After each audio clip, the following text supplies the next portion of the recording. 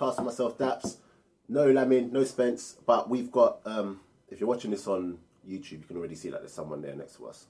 No, next to me. Keep liking, subscribing, sharing, all that good stuff. YouTube, SoundCloud, Spotify. No, not really SoundCloud, actually. I haven't put it on SoundCloud in ages because no one listens to it on that. But yeah, guys, 99th episode. Got a special guest. And if you're watching this on YouTube, you'll see that we're not in the usual studio that we do this in. I've come all the way to Port Vale. And I've got a special guest with me today. Port Vale central defender, centre half. Leon Legg. How you doing? Is that you pronounce this? It is Leon Leg, yeah, Leg, yeah. Does anyone ever say Leon Leggy? Do you know what? I get a few business calls. I've had Ledgy. I've had Ledge. I don't mind a Ledge one, yeah, but yeah, Leg, yeah. How you doing, man? All good, all good. So like I said, you play for Port Vale. We're here at your stadium, and impressive, man. Yeah, it's quite big. Mate, it even looks. That must be a blow out there. It's a big. Well, it's one of the biggest pitches in the league. So got to be fit for that, and we've got a decent home record this season. So yeah, I think we've got a good fit team and had a few decent results out there. Yeah, have you got a striker that likes to run channels? Pope, does he run channels? Not anymore. He used to in his younger days, but got some quick winners that like to exploit the spacing behind. How's the season going? Very good. 11 games left and currently 7th, I think we are. 7th or 8th at the moment. 2 points off playoff, maybe? We're level on points with 2 other teams, and yeah, we win our next game and hopefully the results go for us. We back in the playoffs. Listen, don't come and do media, you know. I feel like your whole thing is just changed. But at the beginning of the season, the club's aspirations, was it actually playoffs, promotion? It was more... Considering how last season was. Well, last season wasn't the best. It was a up and down. We got sucked into a bit of a relegation battle, but there was a lot of things that were going on behind the scenes, and we had a takeover this year.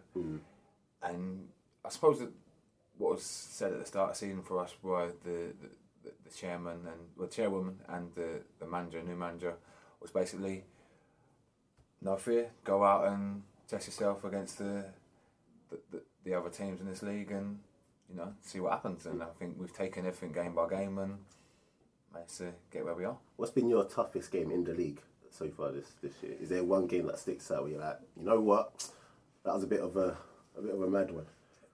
It was a Bradford away. I think you said that as well. I was talking to is it Noobs? He said that as well. Yeah, their place, because they get quite a big following.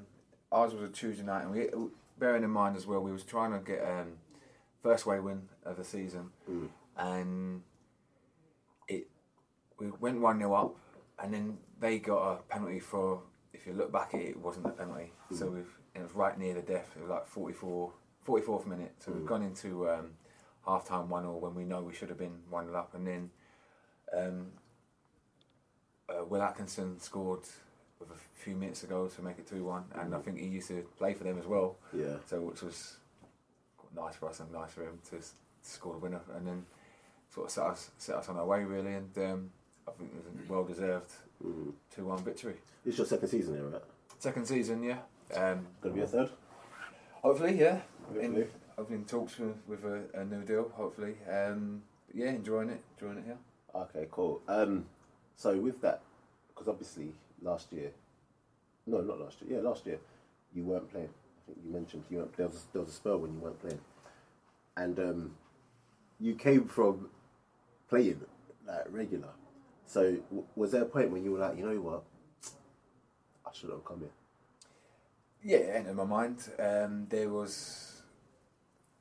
It's around about January time when the things that were going on, and I just thought, you know what, maybe I've made a mistake. But then the new manager come in and sort of bring a breath of, it was like a breath of fresh air really, and we were playing much better football. And once I got my chance, stuck at it and kept my spot and stayed in there for the rest of the season. What's the new manager actually brought in? Like, what's different with him? No fear attitude, I suppose. He's kind of instilled into us that you shouldn't be scared of anyone in this league. You know, and I think that shows with the teams that we've beat this year. A lot of our victories have been against teams that are at the start of the season, odds on to be up there in the top 7 and fighting for promotion. Whereas for us, we were predicted to come, I don't know, 19th, 20th or something. So, yeah. We've had some big wins against the likes of Swindon, Colchester the other week with 3-0. Like I said, Bradford. So we've had some good results against some big When teams. you look at the table, has it kind of panned out how you thought, or are there 1 or 2 surprises up there that you thought, actually, didn't expect you to be there? I don't think anyone would have seen us being up there. I think it's only now that teams are noticing us in this league. When I looked at the table coming up here, I was expecting to scroll down the table. And when I saw where you lot were now, I was like, what? Because I remember last I knew of Port Vale, you lot were struggling.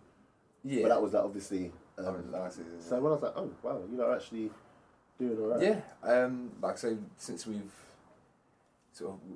were 10th for about 3 months. There was a time where we just didn't move position. We stayed 10th for literally, I think it was like nearly 90 days where we just stayed in that position. But we were still, it was only sort of 2 or 3 points separating us from the playoff position. So as long as you stay in and around it for a little while, and obviously now there's a stretch of 11 games now, we've got a chance of staying in there. It's going to be a big ask, but I think we can do it. Yeah, no, 100% you can definitely do it. But also, while we're here talking about Port Vale, can't not talk about the Man City match. What was that like going into that match for you in terms of the media? Media must have been crazy that week. Do you know what? It was crazy from when it first got pulled out the hat. Yeah. And I remember I forgot to watch the whole draw. I think it was at 7 and I thought it was at 8 for some reason. So I'm cooking dinner. And then... You cook? Yeah, a little bit. What's your specialty? No, it's anything really. I'm not going to say it's specialty. I can cook Nigerian food. My wife taught me how to cook Nigerian food. You got Nigerian wife? Yeah, her family Nigerian, so I cook Nigerian food. He's a solid guy, man. Yeah, so he makes good decisions. Good decisions. But yeah, I got a phone call from my in-law, my mother-in-law. She screamed down the phone, Man City. What? I said, hold on. Turn the TV on, and it's pulled out. I'm like, oh my word! And then the whole sort of family on their phones. Yeah, that's it. We're coming. Yeah. I ended up getting, I think it was like 35 tickets or something. Really? 35 people from the family. Yeah, ended up coming. Friends were coming. Yeah, it was madness. And obviously leading up to that sort of week before, you had all the press and all that sort of talking about this big game. But then the morning of the game, I was like, wow, okay, I'm playing against some big players today. Yeah. Is that when it hits literally the morning? It does. Did you try to watch some of the games before? I think, but it's kind of pointless. But what can you do? Yeah, I mean, these are world-class players. You know, you got Aguero in there, you got Mahrez, you got all these players that you watch on Match Today each week, and you're, little old me in League Two thinking, right, I've got to try and do something to stop these. Yeah. But no, it was a great experience. I still remember sort of running out the tunnel for the warm-up, and we looked right, and you got 8,000 of our fans all sitting up there, and just the roar of when we come out. That's a good away following there. Yeah, they wanted more. Oh, really? They wanted more. Yeah, they wanted to get more tickets. I even heard that there were away fans going to the home end. A couple, I think, got chucked out, but yeah, they got in with the Manchester City, and I can easily say that we outsung theirs. Yeah. And I think there was 50,000 on that day. It's not difficult. It's one of those, isn't it? But, who in that match? Yeah, because obviously everyone will watch. Who who looks at Man City knows they've got quality players. But who in that match would you look at and think unreal? Aguero. Aguero. He. If any striker is watching someone like that, just look at some of his movement. There were times where he looks like he's not doing much, but you know in his head, right? He's waiting for that moment. Because he's walking around, having a little stroll, and then he just comes alive. He's so sharp. And I'm thinking that during that whole 90 minutes, I'm thinking, I'm Mark Aguero, so I've got to switch on even more, you know. And then he just comes alive. And as soon as he gets around the 18-yard box, that's it. It's a joke. He moves there, comes back again, and it's like trying to catch a wasp. It's just, it must be a blow as well, man. I can safely say that after that game, I was knackered. I got a good night's sleep after that game. Yeah, I bet you did, man. I bet you did. Because it must be so quick. Obviously, you're used to the pace of the game in League Two. Yeah. Premier League is different. You did well to actually just finish a game. Do you get what I'm saying? Yeah, I mean, like I say, League Two compared to Premier League, it's a lot different. I think, you know, the quality they have on the ball. You're just seeing the touches. I can't remember a player sort of miscontrolling a ball. They ain't got worrying no bubbles or anything like that. Yeah. It's just every touch was perfect. Did you ever look and think to yourself, "Oh gosh, I'm playing Man City"? Yeah, when it sort of had a little bit of a break in playing, you're looking around and look at some of the players, you're thinking, "Is this even real?" Like, so yeah, it's it is a little bit surreal, but it was a proud moment to be playing against some of these players. Did you get anyone's shirt after? You know what? I made sure that the closer it got to near the end of the game, I was close to Aguero, and then as soon I didn't let it out of my sight. Yeah. Honestly, I got his shirt, and you're like, yeah, come in a minute. I said, no, you ain't know, come in. And in the end, about 3 or 4 minutes later, he gave me a shirt, so I got that. Did you give him yours, or you didn't really ask? Nah, he didn't forget about me. Are you not allowed to give out your shirt? You could do, but I don't think he really wanted mine. But all the lads, to be fair, they when we went back into the changing rooms, I think their manager let us go into their changing room, see their players, and so a lot of lads who got shirts got their signed. I got mine signed by most of the squad and that, and it's ready to be sort of hung up on the wall. But we met their players and staff and everything, and it was very hospitable. Did they were they hospitable towards the big man up top? Well, there's I don't know if you've seen this on Twitter. So Mendy actually stayed behind to get a photo of him. Oh, I saw that. I stuck it in the WhatsApp group. Yeah. And then when we went into their changing room, Popey being Popey, because he's a bit of a lad, he tried to, because it was all in good nature. It wasn't like anything harmful what he said. It was just basically, it was basic backstory for people who don't know what we're talking about. He's put out a tweet. Not Nick Pope, Tom Pope. He's put out a tweet saying he basically score goals against John Stones or whatever. So now, and he did that tweet ages ago, didn't it? It was a good 3 or 4 months before. Yeah, he did ages ago, and then obviously it's come out and everyone's been talking about it. But then he goes and scores. Yeah. So that makes it worse. He must have in that group, or well, apparently the whole team for 2 weeks were on him in training on John Stones for a bit, like just sort of getting on him a bit, and he must have he must have got like pelters for a bit. So he's anyway. We've gone into the changing room. Popey's sort of walked in like a boy. Just think of McGregor, like that. Come on, Stones, and then all their lads. But I don't think he took it too well. Stones? No, he didn't take it too well. His head must be gone. Yeah, because he got 20 of his teammates sort of been taking the mick out of him. Popey's come walking and like Conor McGregor. Yeah. And but it was funny. It was a funny moment. What's he like, Pope, around the place? Is he a character? He's a character. Yeah.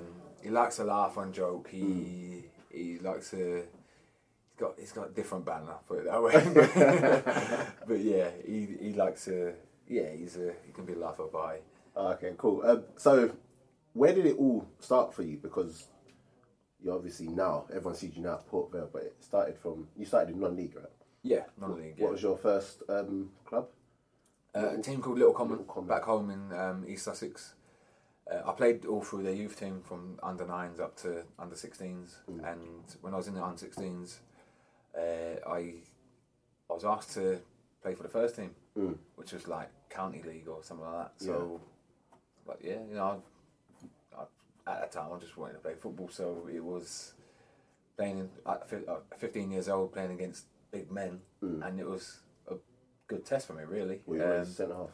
No, on Sundays playing for the youth team, I was actually centre mid, and then because I could head the ball when I'd like to tackle, their manager basically said, "Oh, I'm gonna put you at the back." And at that time, I was like, "I don't want to be playing back. No one wants to be playing at centre half." You know what I mean? So I ended up playing at the back on a Saturday, and then I kind of enjoyed it. I think, I enjoyed the physicality, the getting one over some of the big players I was playing against, and ended up just being converted into a centre half. Yeah, your big break though came at Brentford, right? Yeah.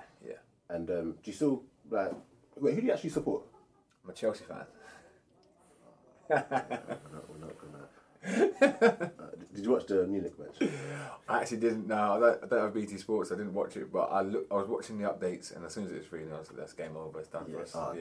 Just different, absolutely different. But so you support Chelsea, but do you still keep like up to date with what's going on at Brentford, or is it literally like you've left and that was? No.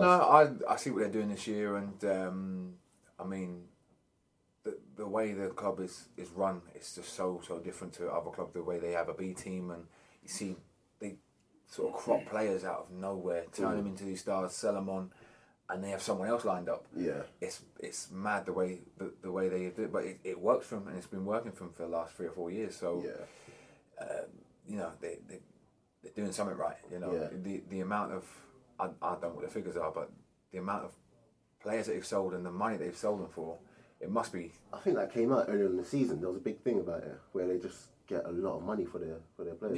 Yeah. I mean, you only got to look at the players that, at the moment. You look at their history. Ben Rahama, whatever his name is, he's I think he's at Nice, but he wouldn't even get in their team. But he's got him playing championship football, star player. And he's going to be money because he's good. And Ollie Watkins as well is. Ollie Watkins playing down at Exeter. He was, when I played against him, you could tell he's a good player, but got his head down at Brentford. And I think it's always if you're a striker and you get picked up by Brentford, you got to think, you know what, I can go on to big things here. They're obviously doing something right, and it's they seem to just get strikers, sell them on for 20 plus million. Got another one lined up. Produce him for a couple of years, and that's it. But whatever they're doing now, it'd be good to see them. Obviously, the last year at their ground at Griffin Park, and they're close to going up, and it'd be good to see them in the Premiership at their new ground. I actually want them to go to the Premiership because I actually like Brentford. It's a good club. Yeah, it just comes across as a good nice club. Family club. Yeah. They don't have like massive superstars. When I was there for 4 years, and you chat to the fans, you have conversations after. It was all just a nice setting. Comes across like a good club, not like that Chelsea club. But I want to go back to the Little Common because something happened. Little Common? Yeah. Little Common, yeah. Something happened when you was it that match you were talking about that something happened? No. So it was actually training. Training? It was a training, yeah. So where we used to train was by my old college, and it was either Tuesday or Thursday night, and on AstroTurf pitch, and you got the floodlights and things like that. So I remember doing like a short game, and the ball's sort of come up. I've gone to go and head it, and I've not headed it properly. So I've gone for the second, and I've headed it forward. But after that, I sort of come down and all remember everything sort of going black and collapsing. Do you remember the whole going black? Yeah, it's kind of what you see in a movie. yeah, all I remember is sort of trying to grab onto something, and then sort of next thing you know, I'm waking up to all my teammates around me. So what was your first? Because at this point you don't know what's happening. No, I've not got a clue. Do you know that you passed out, or are you aware that something's happened, but you don't know what exactly has caused it, or literally just your mind is just not? It's just trying to. You go through so many different moments. You're trying to work out what is going on, and you look up to see your teammates around you. You're covered, like I remember them covering me in like jackets and things like that. I think it was a little bit of a drizzle, a bit of a rain and that. So, and next thing you know, next thing you know, there's the ambulance coming, and then that's it, being carted off and going in the ambulance to hospital. So at what point, like how long after that, did they actually tell you that what was wrong with you? What caused it? Sorry. I think after I had a few more seizures, then that's when you get looked at, and you can't be diagnosed unless you have more than I think 2 or 3 seizures. So oh really? You have to, yes, because some people can have like 1 seizure in their whole life and that's it, be done. So I think I had a few more seizures after that, and then that was when I had to go and see a neurologist, have scans and things like that. So that's that. Obviously, me being young and all I wanted to know was, as long as it didn't affect my football, right, Oh wow! So they've obviously come and said that they've diagnosed you with epilepsy. Yeah. Is that something? I'm going to sound really like uneducated when I'm asking questions, but epilepsy doesn't necessarily it's not like a genetic thing, is it? No, because when talking to my neurologist, he goes. That's what you can. That's the first thing he asks is like anyone in your family has epilepsy, and I said no. But then the next questions are like any accidents lately, and 2 months before that I had a motorbike accident and I banged my head on the curb. So he related my my epilepsy to that, said that something could have happened in the brain from that accident. So that's the only thing you can pinpoint it to. So. That's what I've always gone along with. That accident was the reason why I end up with epilepsy. So when he told you, because on your day to day, you don't really hear much about epilepsy. You know, it's there, but the education around epilepsy isn't necessarily a big education for a lot of people unless you actively go out to find information about it. So did that kind of take you back and scare you, or did you know much about epilepsy before then? I didn't know much about epilepsy. All I knew was what you see in like start of like TV programs where you say photosensitive. That's all you ever really see about epilepsy nowadays. I suppose back then, you're talking about 18 years ago, so the information out there was like you'll get a leaflet from the hospital or something like that. That's all you'll know. Whereas now, there's so many different resources in social media and things like that you can go out there and find what you can. But still, there needs to be more in terms of awareness for epilepsy. Yeah. No, that could be the feeling of knowing that, and then did you think that my football's done, or did they tell you no, you can still play? My mum said that I was recommended not to play, but I hate these meetings. I wish now that I actually kind of paid a little bit more attention, but it was for me. It was just like a meeting, get out, and then go and do day life. I think, but yeah, from what she said that I was told that it recommended not to play because of what I had, but I took it home. I'm gonna do me. I live for Saturday and Sunday playing football. That's not going to change. But was it in the back of your mind though? It must have been. No, I was quite fearless as a kid, Yeah, honestly fearless. I just, I just wanted to do what I wanted to do, and no one was ever going to tell me that I couldn't do it. Yeah. No, that's listen. I had 1 seizure. don't ask me to do anything It's again, man. it's not the nicest feeling in the world. I'm not gonna lie. I've always described that feeling as like, you know, obviously you have a pre-season training and the next day where you feel like you can't move. You know, you've done all this running, Legs are and finished. yeah, Yeah. that's what it feels like. I can, because all your muscles are stimulated and overworked, and that's what it feels like. It feels like So a how day long of pre-season training. How long does it take you to? Okay, because now do you still get as many seizures now? No, I'm quite controlled. Over the years, they sort of calmed down a bit with the different medications, and I looked after myself a little bit better than I did years ago. So I'd say, I mean, the last seizure I had was probably around about 9 months ago, I think. So Really? yeah, very well controlled at the moment. I read somewhere that in your blog, because you do a blog, right? We can plug that, Epilepsy Footballer. But I read that you said they're quite nocturnal. Yes, So- and now I used to have seizures while I was awake. So, but as the years have gone on, now I have them in my sleep. So that's why I'm allowed to drive at the moment, because all my seizures are in my sleep. Yeah. So I could have a seizure in my sleep. I'd know the next morning that I've had one because of the feeling. Yeah. It's not, the feeling's not as bad anymore, but I know with just how I feel, and you feel groggy, you feel dazed. You get up and you just don't feel yourself. Yeah. And obviously, with me being my wife, she can always. Oh, yeah, I was she about to knows. ask that. She'll tell me as well.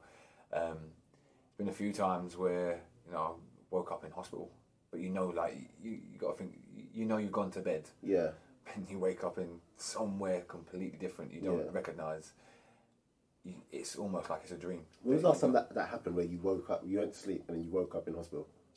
The first Tyson Fury fight, I stayed up and watched that. Oh, okay. So That- Fury versus Wilder, 2018. so 2018 December. Yeah, Right? the end of 2018, So yeah. I stayed up and watched that. So the fight must have been 4 or 5 o'clock in the morning, and one of my triggers is actually is tiredness. I was going So- to ask that, because in your blog you do mention that you tried to get sleep, Yeah, and I was thinking, why does that matter? But it's tiredness that yeah. would trigger. Tiredness can be one of the triggers. So being on a Saturday night, I've played a game. I've gone to my mother-in-law's house with the wife and everything like that, and stayed there with her. And I think I'd watched like match a day, so that ends at like 12 o'clock. I'm thinking I might as well just stay up, Yeah. It's there's a fight on in a few hours. If I don't stay up, I'll probably sleep through it and I'll miss it. Yeah. So I've stayed up and then watched it, and as soon as the bell's in, they've done the draw or whatever, I've just gone straight to sleep. But then I must have, I don't know how long it was after I've gone to sleep, I've had a seizure, and then whatever it was, like 5, 6 o'clock in the morning, got into hospital, gone to ambulance and gone to hospital, and I woke up with, and just see I was in a ward, and my missus sort of sitting by the bed. Yeah, you said it can be like your whole body just resets like a computer. Yeah, that's the way that my neurologist always sort of tried to explain to me that it's almost like a virus getting into the computer, and then the computer has to sort of shut down and reset itself. Yeah. And that's sort of how it is, really. So when when you said there was a time when they asked you a question, your date of birth, I think it was, and you couldn't get your date of That was birth a up, mad one, but yeah. in your mind, You're scrambling. You can't not know your date of birth and Yeah. your name and things like that. So I remember I must have been 18, 19 when that happened, and I remember sort of being in the hospital, and the doctors asked me this question, and I was stuck. It's the cogs are going. Yeah. The wheels are in motion. I couldn't answer it. Just couldn't answer it. and it wasn't until sort of half an hour that I could fully answer the question. It was. but when you couldn't answer it, you knew within yourself that I should know Yeah, this. and you get frustrated. You get frustrated that you can't answer the most simplest question. Yeah. Does anything like that happen now, or are your seizures literally like? No, I've not had that yet. No, Yeah. no.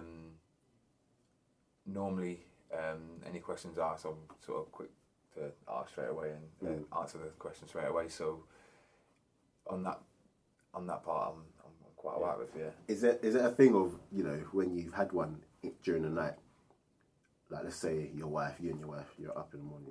Does she have to ask you questions to make sure, or are you at the point now where, okay, I've had a seizure, but I'm cool?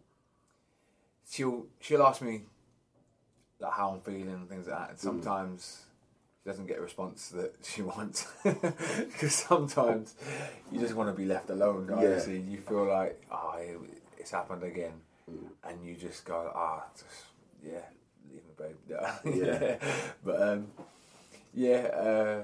But she's like, she just keeps going. Come on, get up. Like, just she'll try and sort of, you know, ask me a few questions, and she knows when it's been bad enough to sort of call the ambulance. Yeah. And that's what the process is really for, whether she can leave me and sort of let me rest and recover, or is she maybe feeling that maybe I'll have another one and she has to get an ambulance, because, you know, I'm 6'4". Yeah. Not the smallest. She's only 5'9". Yeah. So. That must be right. Is that part of the reason why you're able to compete at the level you still do compete at, because you know that you're probably not going to have one during the match because they've become nocturnal? Yeah, you know, I like I said, I look after myself on and off the pitch, and one of the triggers is tiredness, so I make sure that I get a good that sleep to recover, not only just for the epilepsy but just for in football itself. You know, the season's a long season. It's 9 months. You can end up playing 50, nearly 60 games in a season because of the cup matches and things like that. So How many you played this year? I've played 35 league games and that's long. And about 6 or 7 cup games, I think, and we've still got 11 games to go. So you must be at that point where listen. In fact, I'm not going to say that because you still got to go and play. But are you conscious of the fact that, you know what, it's a long season? Do you have to watch the amount of games you play, or is it literally just about your post match and how you prep for them? Yeah, I'm quite disciplined when it comes to, as soon as it comes to the season, that's it. For the 9 months of the whole season, I'm literally, and my wife probably hates it as well, so I literally just sort of, focus, you know, game by game. I don't really drink, don't really eat bad food or anything like that. It's just basically, you know, this is a season where, you know, I want something to come out of it, and I do what I can off the field as well as on it, and to have as good a season as I can. So, you know, we have a 6-week break, if that's when you get your chill time really. And I was told by one of my old managers, you know, you get your sacrifice, you know, you sacrifice and you get your rewards, and the rewards come at the end of the season, and that's, you know, downtime and all that. So that's what I sort of stand by at the moment. Do you, obviously married man and that, but in terms of nights out, do you just not do it? I'll have nights out, but it'll be with my wife, other couples, go for a dinner, and then maybe go to a club afterwards or something like that. And then, whereas when I was younger, it used to be 4 o'clock in the morning, whereas now it's come on, it's 1:30, let's go. Do football clubs actually understand? So let's say when Port Vale came in for you, when they actually came in for you, were you expecting it, or because you? I kind of half sorted the deal out myself with. So you did the deal yourself? It was me and another agent, but I was told early at Cambridge that they won't be taking me on. There was a budget cut and things like that, so I was told that budget cut. That means your wage must be. you have that big there was wage.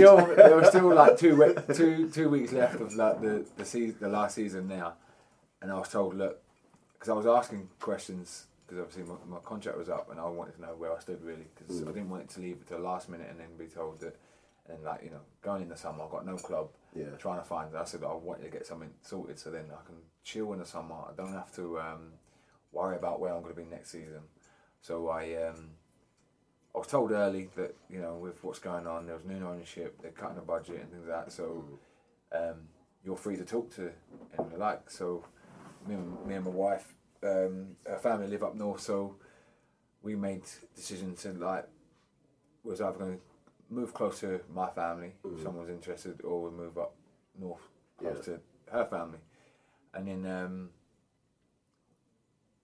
there was a few sort of clubs around the area, and one being Port Vale. Yeah. And then managed to get a meeting in just before the end of the season and agree on a deal, and that was it. It was done there and then. When you're like going through the deals, so okay, let's say with Port Vale, in those meetings, the manager actually wanted you, right? It's not like, okay, I'm going to try and push for this move, or was it like the chairman wanted you, or? No, it was as soon as they heard about my availability, it was like, yeah, this is the type of player that we needed. But then with your, obviously, epilepsy, at what point do you have to, is this known that you have epilepsy, or is it like medical? Well, I've never... Are these silly questions, by the way? No, because, you know what, I was just... with that, I mean, I've been playing in the Football League now for 11 years, and still now, people are quite surprised that they find out that I have epilepsy, but I've spoken so many times about it over the last 11 years, and still you get players and people in the media thinking, oh, I never knew. And it's like, oh, it's been out there for quite a while. And, you know, when I come into a new club, you have medicals and things like that, and, you know, they ask if any illnesses and things like that, you know, and medication, and you put down the medication for epilepsy. I'm lucky that I've been at clubs where it's just been, all right, okay, what do we do? Like, you know, any special things you need to do, and so, you know, I'll be real with you, and you know, I'll be open with you if I need an extra 24 hours recovery, or you know, so it's been.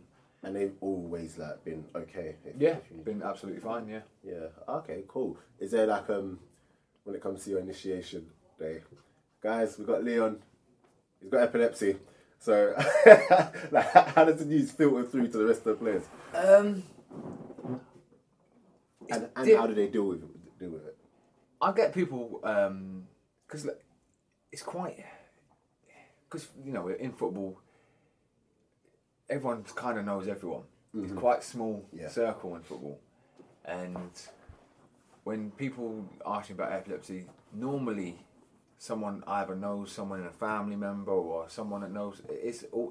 Someone always knows someone that has got epilepsy or something like that. So they're normally quite intrigued and curious to know, like, oh, so how's it come across? And they're just asking questions, really.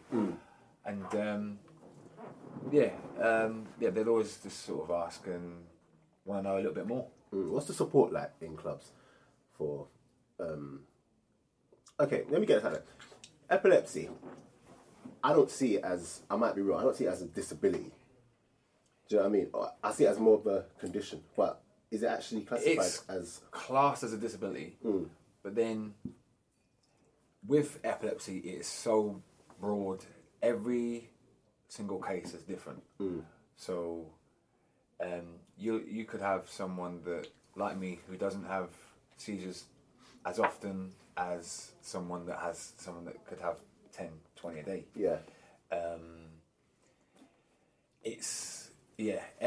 Every case is so different. It's hard to it's hard when you go like the diagnosis and all that. It's so just very complex. It's one of those subjects that it must be hard for people in like, you know, in the NHS and things like that to sort of control and things like that, because you're coming across something different every time with someone with epilepsy. You're very vocal about epilepsy, and like I said, you have a blog, Epilepsy Footballer. Epilepsy baller. Epilepsy baller. Yeah. Everyone get following. But have you always been vocal, or like just taking control of it, or was it something that you maybe kept not under wraps, but people around you would know, but you just didn't really? The way it come across at first, it was kind of an accident. I was being interviewed by Evening Standard. Yeah. When I was at Brentford, and the original story was basically about, because I used to work in a care home with adults with learning disabilities. Yeah. And one of the guys there had epilepsy.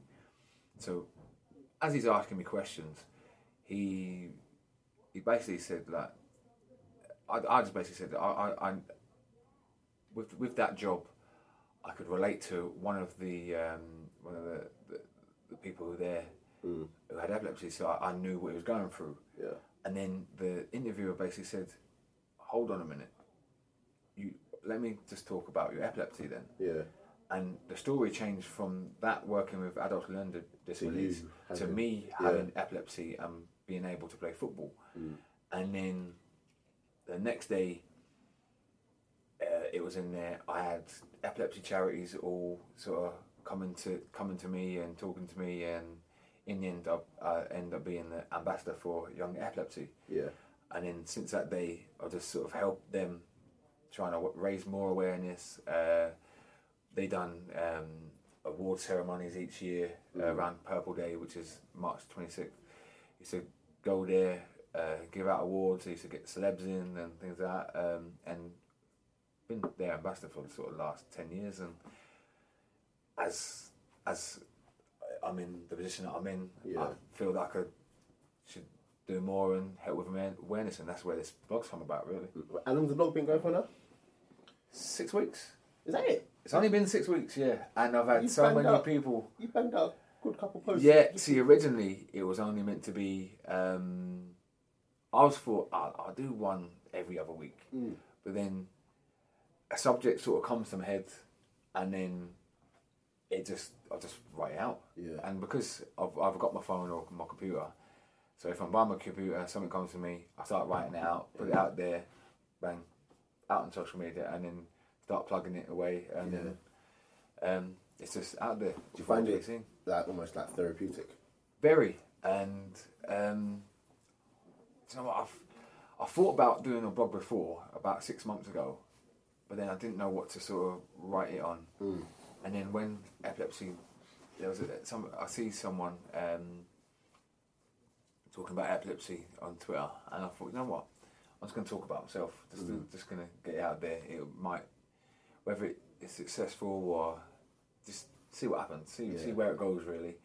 And I didn't think that so many people would. I thought I was going to get like 20 views or something a day, and then I think the first was something like 150 views or something like that. Yeah. Do you know what it is though? It's because even when you put it out, like, I'll read it, and it's interesting because, no disrespect, but if your average Joe wrote a blog about epilepsy, you probably wouldn't read it, and that's just the be and end. But because you're who you are in regards to being a footballer, and you suffer from epilepsy, it's like, oh, do you know what I mean? So a lot of people have it's that connection to a footballer with it, so it adds to the whole, because a lot of people don't know about epilepsy. Yeah. So to now talk to a footballer who's got it and see how he's living his life, and they actually see that you live a really normal life as well.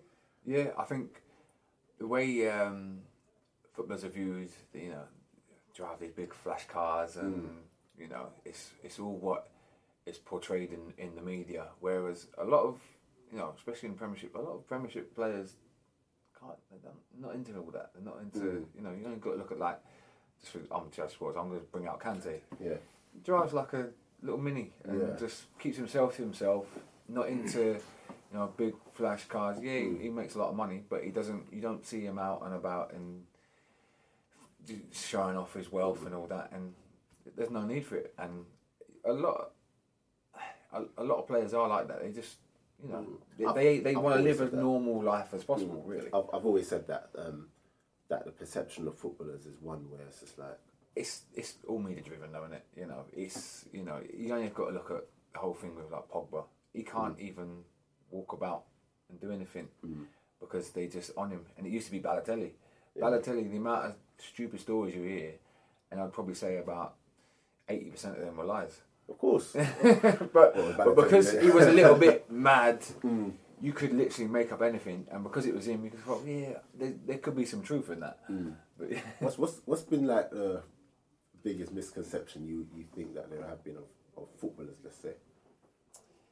That's a hard one, that. Because I think a lot of people, they judge you by your occupation rather than who you are. Yeah, definitely. They see, I suppose, general public just see them. They're just footballers. You know, all they do is go and kick a ball about for a couple of hours, go home, get paid ridiculous amount. Yeah, they got the best life, and I think a lot of people think because of this big life and big occupation they have that it comes without any struggles.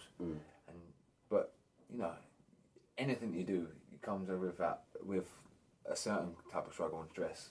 You know, and I think that's why, you know, the whole mental health thing at the moment, you know, that's going on within football. It's big, not just football. It's a lot of sports at the moment as well. Yeah, with mental health. Funny enough, I was going to touch on that. How does, maybe not now, even now, to be honest, how does having epilepsy, what effect does it have on your mental health? I used to get down. I'm not gonna lie. I used to get down when I was younger. I used to just sort of look at it and thinking, here we go again.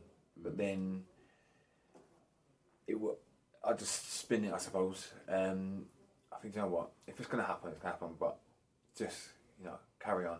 I think I just sort of talk myself into just go and live a normal life as possible and get on with it. Yeah. Rather than sort of mulling over it, and because once it's done, there's nothing else you can really do. It's what's done is done. Yeah. So you have to sort of carry on no matter what, really.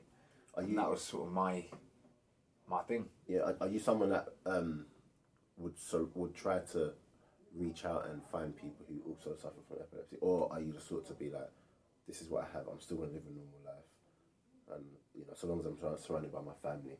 Or do you try to actively just go out and reach out to people?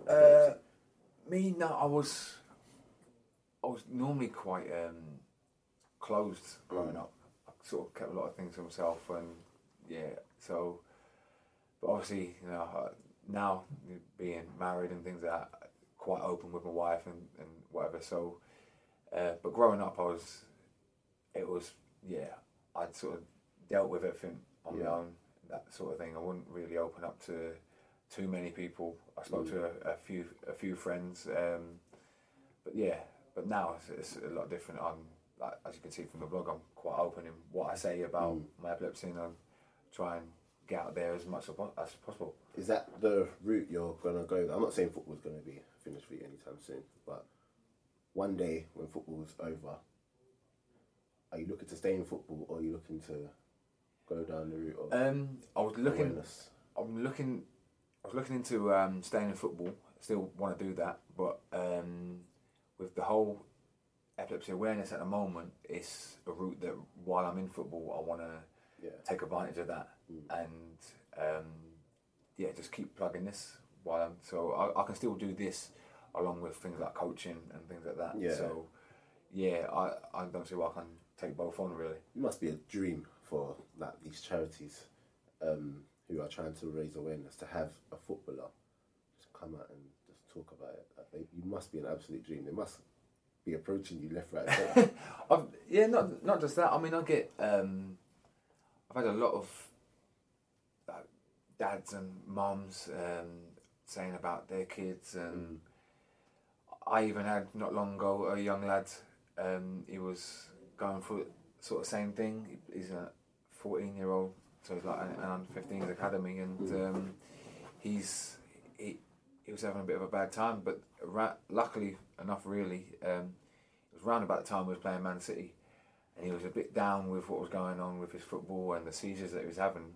But then his dad showed him the article, I think it was The Sun or something like that, about my epilepsy and that, and then he said his son watched the Man City game and couldn't take his eyes off it, and the fact that he knew that I was playing, and you know, little me in the Etihad playing against Aguero, having epilepsy, he said it sort of gave him a new lease of life, really, and that love back for football. But did you ever think that you'd be this guy that people would look up to and get strength from? No, not at all. Not at all. It's like I say, it's come by accident. It's kind of come by accident, because I don't think if I hadn't had the actual interview in the first place, I don't think I would have said too much about it. I would have just got on. I've got epilepsy. That's it. Yeah. I wouldn't have, because I don't think I would have really looked into seeing that epilepsy needed that much awareness. So, you know, I knew what I needed to do, but that was it. So I sort of looked after myself. But then when talking to the charities and things like that, and they saying they gave me all the stats and things like that, and I think, I'll need to help here. Yeah. Like I say, so if I hadn't had that interview in the first place, I probably wouldn't be in the position I am today with trying to help with awareness. Yeah. And just to touch on, because I don't think we actually finished there, probably interrupted you, but your teammates. So, was it at Accrington? Yeah. At Yeah. Accrington. So, when you had a seizure. So it was a Tuesday night game, and we had a meeting place at one of the hotels, and we go there for pre-match and things like that. But we had a few hours, so we all had rooms if we went to. Some players that have a kip and things like that, because it was a long journey from Cambridge up to Accrington. So I decided to have a bit of a rest and chill out for a couple of hours, and then my roommate basically went and got the physio and my manager and all that, because I'd had a seizure in my sleep. And I woke up and a bit dazed and whatever. And I think it must have been about sort of 3 hours kick-off time and whatever. And talked to a manager. He said, "Look, Leon, I know I can't play you. Yeah. You just had a seizure." And I said, "Nah, don't worry about that. You know, I'll feel fine. Yeah. I feel fine. Like, let me play." And he's like, "I can't do it. Just can't do it." And then I conceded and said, "Okay, right, fair enough." But luckily, the game was cancelled, because it must have been like lashing down rain that day. So it was cancelled, and in the end, I got on the bus, went home, and was given a couple of days rest and recuperate, and I was back in training a few days later. You go in training, and all your teammates and manager and physio, like they're all saying, cool and everything. yeah, just ask. You get the usual, you know, how you feeling and all that. You know, I'm fine. Yeah. You know, when we're training. Do you think, people's and this is really like a selfish thing for certain people, but do you think if you weren't so good at what you do, the support for you wouldn't be the way it was? Like if you weren't such a good defender. I've got such a funny thing to show you actually. You're gone. I hope not. I hope that any player that has epilepsy, whether good or bad, that you get the support from the supporters. You know, to play with any condition, I suppose, it's one little obstacle you gotta hurdle over. So I hope that any good or bad, that they have the support from the people around them. Okay, excellent. Because I was talking about you being a good player. What would you say your playing style is? You see, I was looking at the wiki. Hey. I was looking at the wiki, and here it is. I think no nonsense normally gets sort of thrown out there as a description. Leg has been described as a commanding centre half. Yeah, I'll take that. And this is it. Though lacking in pace. Hey, no, my pace is actually quite good, you know. Right, I used to be a sprinter when I was younger. Hey, my sprinting is not actually that bad. Though lacking in pace, he has strong strength, positioning, and tackling skills. And this is the bit. he can also achieve great distances on his long throws. Oh yeah, you take long throws. Yeah, That's your playing style, but apparently. You don't. The funny thing is, as a defender, you don't have to be quick. Speak on it. What do you mean you have to be good? You don't have to be quick. You don't have to be quick to be. Just be able to read the game. If you read the game well enough, I mean, John Terry wasn't quick, Cannavaro wasn't quick, Maldini wasn't quick. They were, they read the game that well that they know the ball is going to go into a channel and that. They're there before the ball's even dropped. Which defenders did you like? Well, you said you was a midfielder, so growing up, you probably didn't like look to defenders for inspiration. So where I used to live, it was like it's not so much now, but it was predominantly like sort of a white area. So, but when it came to football, I used to look at, being a midfielder, I used to look at all the sort of kind of black midfielders that were playing in the Premiership at the time. So I used to see Paul Ince. Yeah. I used to see him, when he's in the tunnel and he's got his shirt off. Yeah. I've done that one time. I must have been about 13 years old or something. Skinny body. And like, as I was a Chelsea fan as well, I looked at players like Eddie Newton. Blast from the past. Who else was there? But then, when Ruud Gullit first come into Chelsea, that was my guy there. I got dreads because of him. Honestly, I got dreadlocks because of Ruud Gullit. I got dreadlocks because of Ruud Gullit, and every time he would come on match a day, I'd smile. Think, that's favourite player there and then. Favourite player. So when you had to go to like be a defender, was there someone you kind of modelled your game on, or were you just like? Just to see how it goes, but I used to look at, because I was passionate about like England growing up. Like, I used to watch a lot of England games. I used to see Sol Campbell. You know what? That's a great segue. Yeah, I used to think, that's it. If I want to make it as a defender, like be like that, and then I'd watch like Marcel Desailly at Chelsea, even John Terry, but Marcel Desailly and Leboeuf at the back. I was just about to say Leboeuf.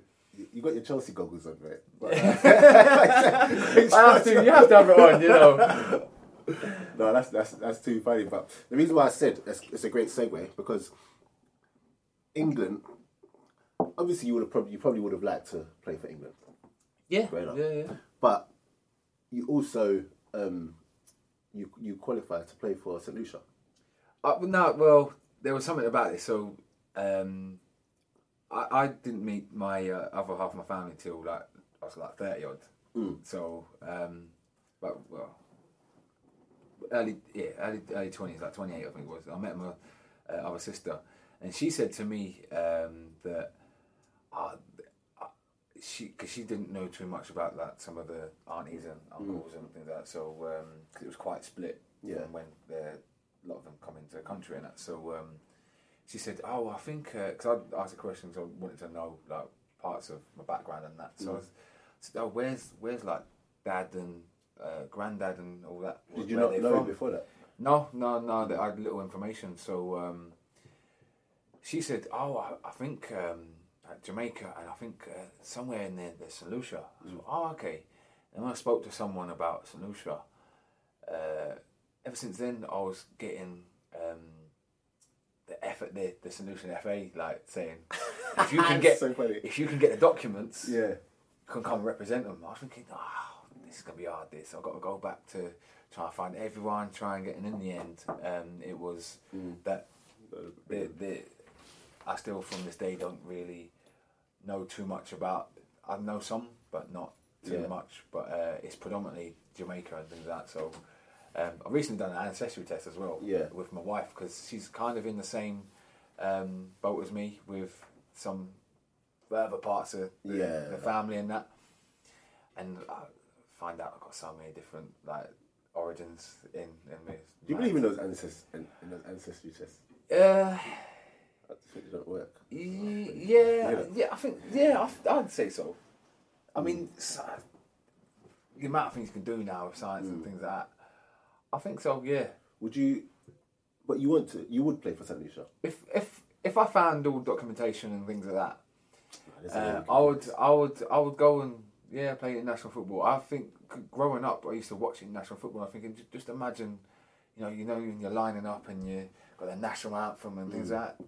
It's the passion of football, and I think just to represent your country, be honour and achievement. So there's got to be a way. We have to find hashtag find the paperwork. But okay, cool. So I didn't actually, because I wanted to ask. Obviously, you didn't play for England, but if you would have actually liked to play for St. Lucia. I know at the time when. How long ago was that? You know. That's gone about 7 years ago, I think it was. So it was about 6-7 years ago when all that was going about, and then the Twitter account of St. Lucian FA, they were saying like possible players that could represent, and they were bringing up people like Anton Ferdinand, a couple of strikers, and I was thinking, if we could get this together, it could be a good team. No, because things like that, when you look at the players that can actually play for some of these home countries, if you manage to get them all together, it instantly just improves the quality of that straight away. And we're not talking about substandard players. Like you just mentioned Anton Ferdinand. Yeah. You get me? Got yourself there. So that's 2 centre halves there. You know what I mean? 2 centre halves. One of them apparently doesn't have to be that good. So one of them got no pace. You got the long throws. Yeah, I chuck it in there. Hopefully you got a decent target, man. You know what I mean? What's it like with Pope as a target man? He's difficult. He can be difficult. He does the easy things very well. Like he just puts himself about. Doesn't make it easier for you to jump and win your header. Just gets about you and just uses his body very well. Who's been the most difficult striker you've come up against this season? Do you know what? I got asked this question now. I can't think. I mean.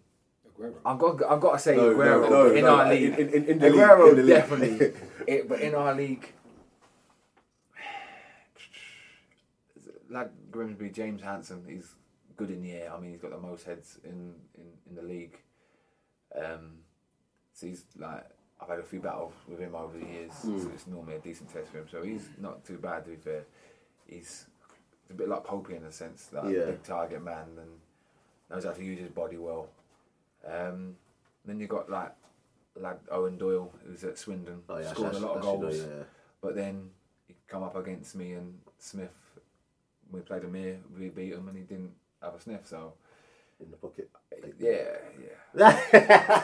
I let him out in the end. No, that's excellent, man. But this has been before we do wrap up, I did want to touch on. Because we are going to get a few Port Vale fans. In fact, let me touch on it. They're quite interactive with you.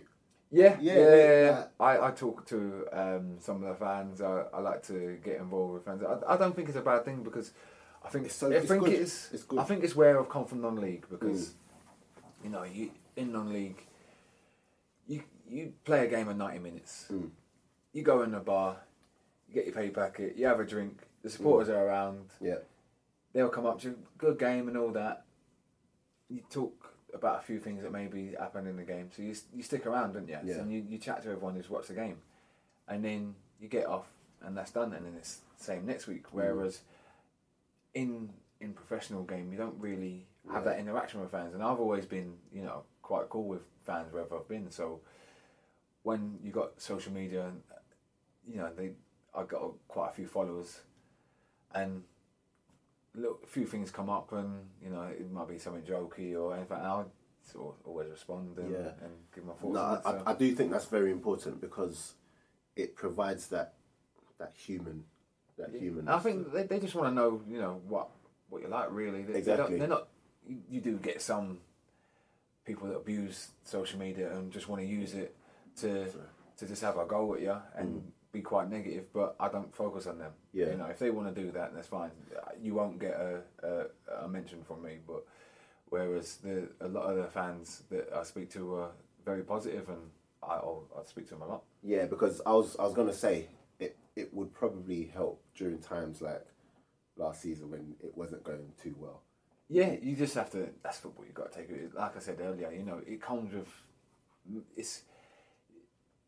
Football, maybe people might see it just being football, but it comes with completely different stresses that you do maybe in the office work. Yeah. If you're fighting for relegation, you're not going to be, oh, well, I'm a footballer, I'm living my life and all that. You're going to be, you still, if you care enough, you'll still be taking it on and thinking, oh, I've got to put it right next week. So if you've had a loss on a weekend, you'll take that to the next week and do whatever you can to put that right the following week. And no, it's still a job. Yeah. It's you know it's a hobby for me that turned into a job, and I enjoy it, and I keep that way. How much of it though? Sometimes, so as I mentioned last season, very quickly, when it wasn't going too well and there was protest or whatever, and you obviously have a certain amount of knowledge to what's actually happening without actually putting it out there. How hard is it to not get on social media and actually, when you see certain things coming at the team, to be like, actually, this is what the truth really is? I've been guilty of before when I was a little bit younger, I suppose. So I've now I'm a bit more mature, so I won't get sucked into all that. But I've been guilty before in sort of responding, and you want to say, you want to touch on points and say things because you'll get like people saying, this player's crap or this player's, and then you get people just hammering you, and you want to set the record straight, and then all of a sudden it turn on you. Yeah. And sometimes it is just best to let it all sort of cool off a little bit, give it 24 hours, and then you can respond, because I think fans are passionate. They just want to see their team do well. Yeah. And with some fans, you could have a drink and things like that, and you might regret some of the things that they say the next day. So you do have to sort of let it blow over. Yeah. And maybe if you're going to speak to them when everything's sort of calmed down. Otherwise, you're sort of throwing fuel into the fire in some case. Yeah. Okay, cool. But thank you very much for talking to us today. I know you've got a busy schedule, so I'm happy that I've got this in the diary. I'm chuffed. I'm chuffed. And I hope you've had fun though, talking. I've had fun. Yeah, it's been good talking about the blog and football and epilepsy and all that. No, my belly's it's good. Like, this is rapid. It's always funny. My belly started going as soon as that door opened, and I knew that there was going to be food there. But do you want to quickly plug your?